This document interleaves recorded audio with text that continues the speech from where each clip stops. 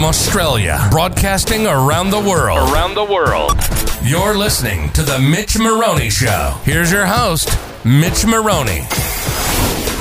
So from a sales point of view, what else?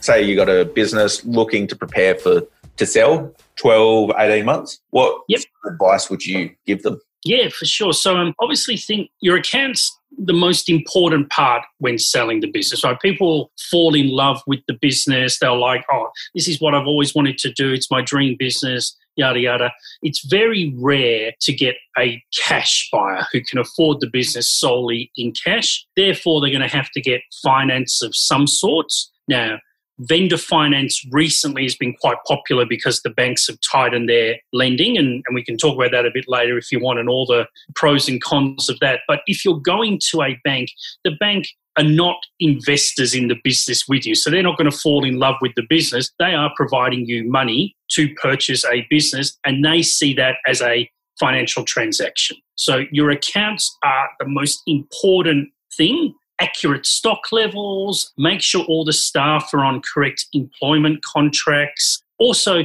if possible, and it's not always possible, but make sure you know that all their leave and their sick leave or whatever you've got is all reasonable. Like I jokingly said, old Joe who's got 30 years of annual leave crewed up. Try and get those things tidied and nice. Presentation, just like if you're selling your home, try and have the thing organized, understand where things are, because you're going to have to walk people around that business, show them around that business. And then it's just normal common sense things like have your stock levels right, customers right, have your debtors in order, creditors in order, just common business sense. But accounts are really, really important. Yes, yeah, I agree. And I suppose if you did everything best practice, just in general, assuming you're not selling the business, it would tick those columns. So best practice, keep the accounts right, make sure your employees are on good employment contracts, make sure your stock is what the stock actually is and you're tracking it so you know what's actually in there. All of which are best practice stuff anyway, which in theory you should do.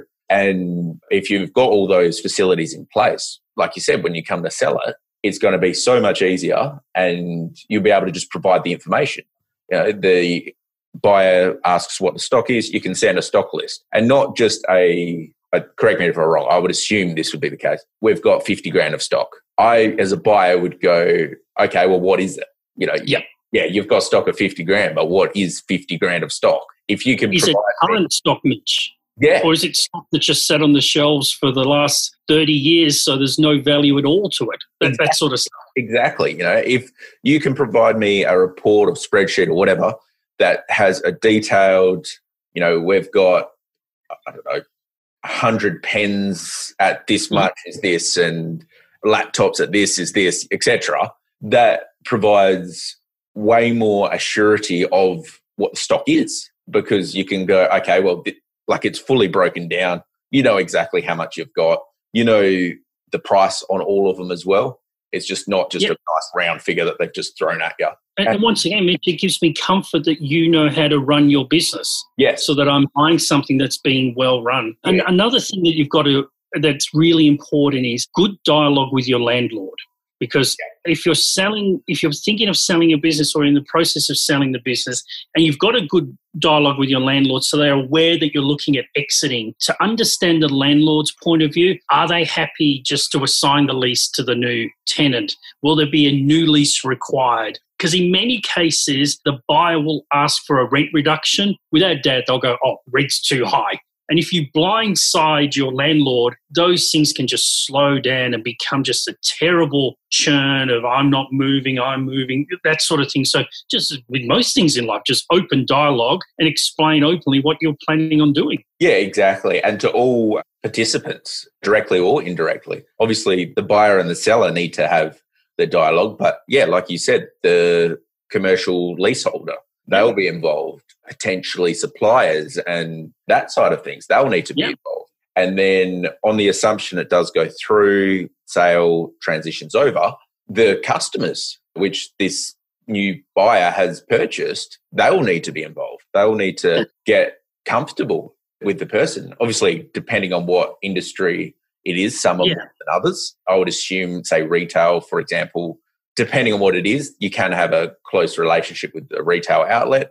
But if it's quite a transient one, you wouldn't have super close with everybody. But for argument's sake, you're buying an accounting firm, you know, our clients trust us personally. So my clients trust Mitchell Moroney.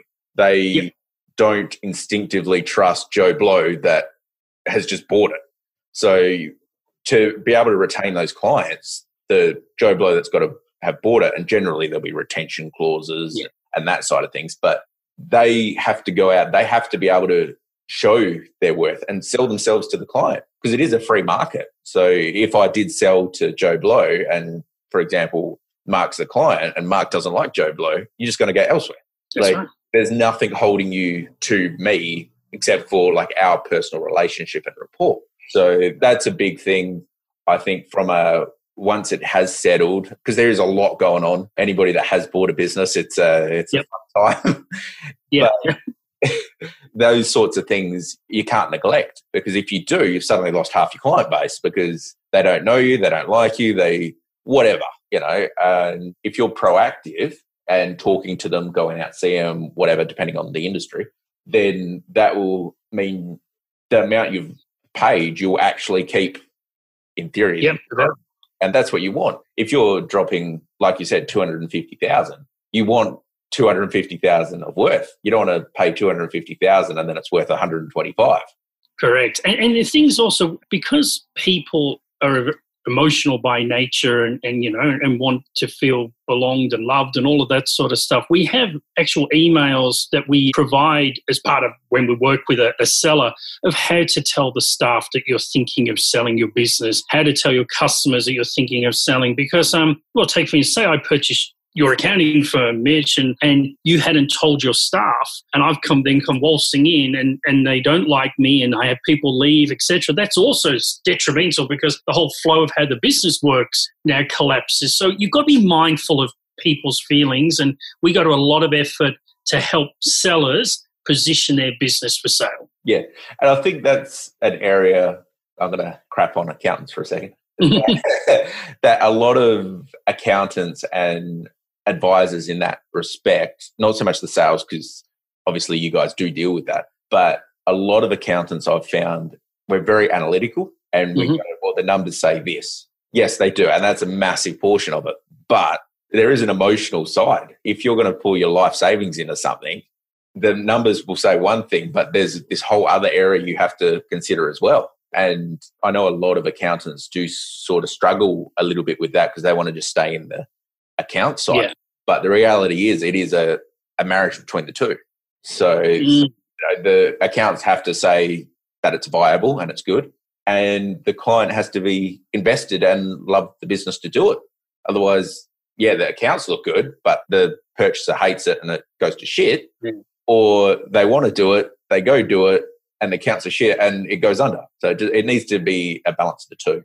It's really interesting as well, because I've spoken to people who are real estate agents, friends of mine, etc., and we share a few war stories and, you know, things like that. And selling a business unless it's the family home for the last 60 years, but selling a business is normally more emotional than selling the home, because they're so attached and they put so much effort into creating that business that they in many ways don't see it as numbers, dollars and cents. They see it as an extension of themselves. They put their own personality into it, their love, their brand, everything like that. So I've had so many sellers crying before they list, because, and it may not just because the business is struggling, it may be time to exit or whatever, or health or whatever, but they're so emotional about the selling process. And then when we've sold the business, obviously they're happy that the business is sold and they've got their money, but there's a real sense of loss as well. So yeah, it's a very emotional transaction. It is on that side of things. I actually was talking to a friend the other day about it, and not just about that, but in valuing businesses. And we were actually discussing when to pull the pin. So the negative side of it. But yeah, I suppose it would come into the similar argument with the selling of the business. How do you find people react when you tell them how much it's actually worth? Because everybody's going to think it's worth more. And my argument was when you tell somebody that their business isn't worth anything and they're going to have to go under, and they've been doing it 10 years, it's like telling their firstborn kid's ugly. So it's a rough conversation to have. You got to have it, but how do you find it? Obviously on the sales side of things, because I assume it'd be normal that people would think their business is worth significantly more than it really is.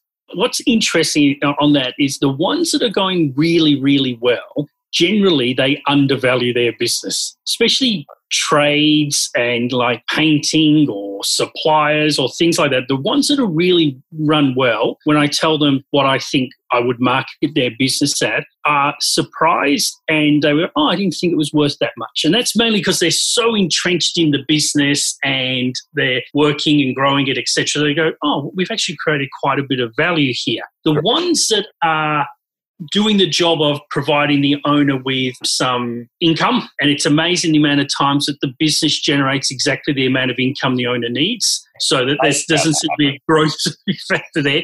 And if they are a little bit distressed or they're looking at exiting, they usually internally have done their maths on what they need to get out of it. And then that's where there's usually the gap. Like someone thinks, gosh, if I could get 500,000 for this business, I could pay this off, do that, walk away and start again. And then they almost convince themselves in, well, that's what I want for the business because that's what I need to move on. And then that's where you get the mismatch of... Yeah, that's and the way we're 150 and they're saying $500,000 and we usually go on, in there we have to be mindful that someone's probably put the last 10 years of their life into there. So we like to explain quite transparently what other similar businesses have recently sold for, what businesses in that sort of industry, what sort of multiplier you can expect. And ultimately we work for the seller, right? Yeah. So I could put a price on for whatever you want for the business, right? But eventually we've got to sell it. So I would say that we get interest at this price, and that holds up because other businesses have sold for about this. Yours is a bit better here, struggles a little bit there. I think that's a fair price. And then I leave it with them and I don't do the hard sell there because people have to then do all their own calculations and all their own what-if scenarios and then loop back and go, okay, we can advertise it for this much. Yes, yeah, and that makes complete sense. It's interesting, though, actually hearing you say that the businesses that are doing well really undervalue themselves. Because I have had a couple of clients, of which are now mutual clients with yourself, that they have been running a practice for many years. They've got staff. It's a solid practice. They've got some holes in their side of things, but all in all, it's a solid practice. And they wanted out, and they literally just said, "Well, I might just shut the doors and go get a job." And I said, "Well, obviously, I mean, you could do that. I wouldn't recommend it, but you could."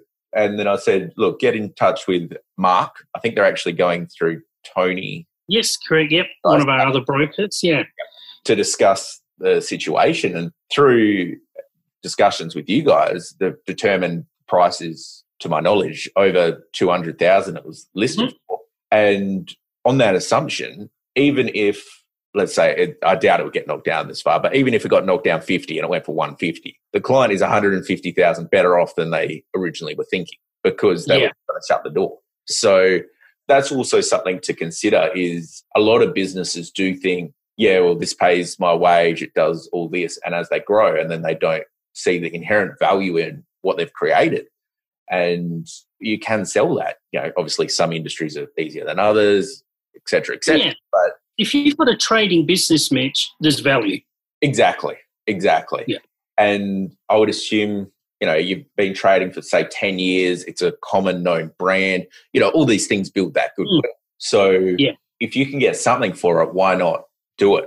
And it's interesting you say that as well, because a lot of people think it is worthless and they would just close the business down. But as long as some businesses require such level of internal knowledge or qualifications or that it makes it difficult because there's not a wide audience. But if you had a business where you were just even, I don't know, handyman maintenance or something like that, website presence, vans, some tools, those sorts of things, there is value for that. Relatively unskilled, as in you don't need a qualification or degree, you just need a bit of insurance. Yeah. Hop out there, you'd be able to sell that type of business quite easily. Exactly. Whereas if you're doing, I don't know, astrophysics, whatever, it's a pretty small pool of how many people could do that.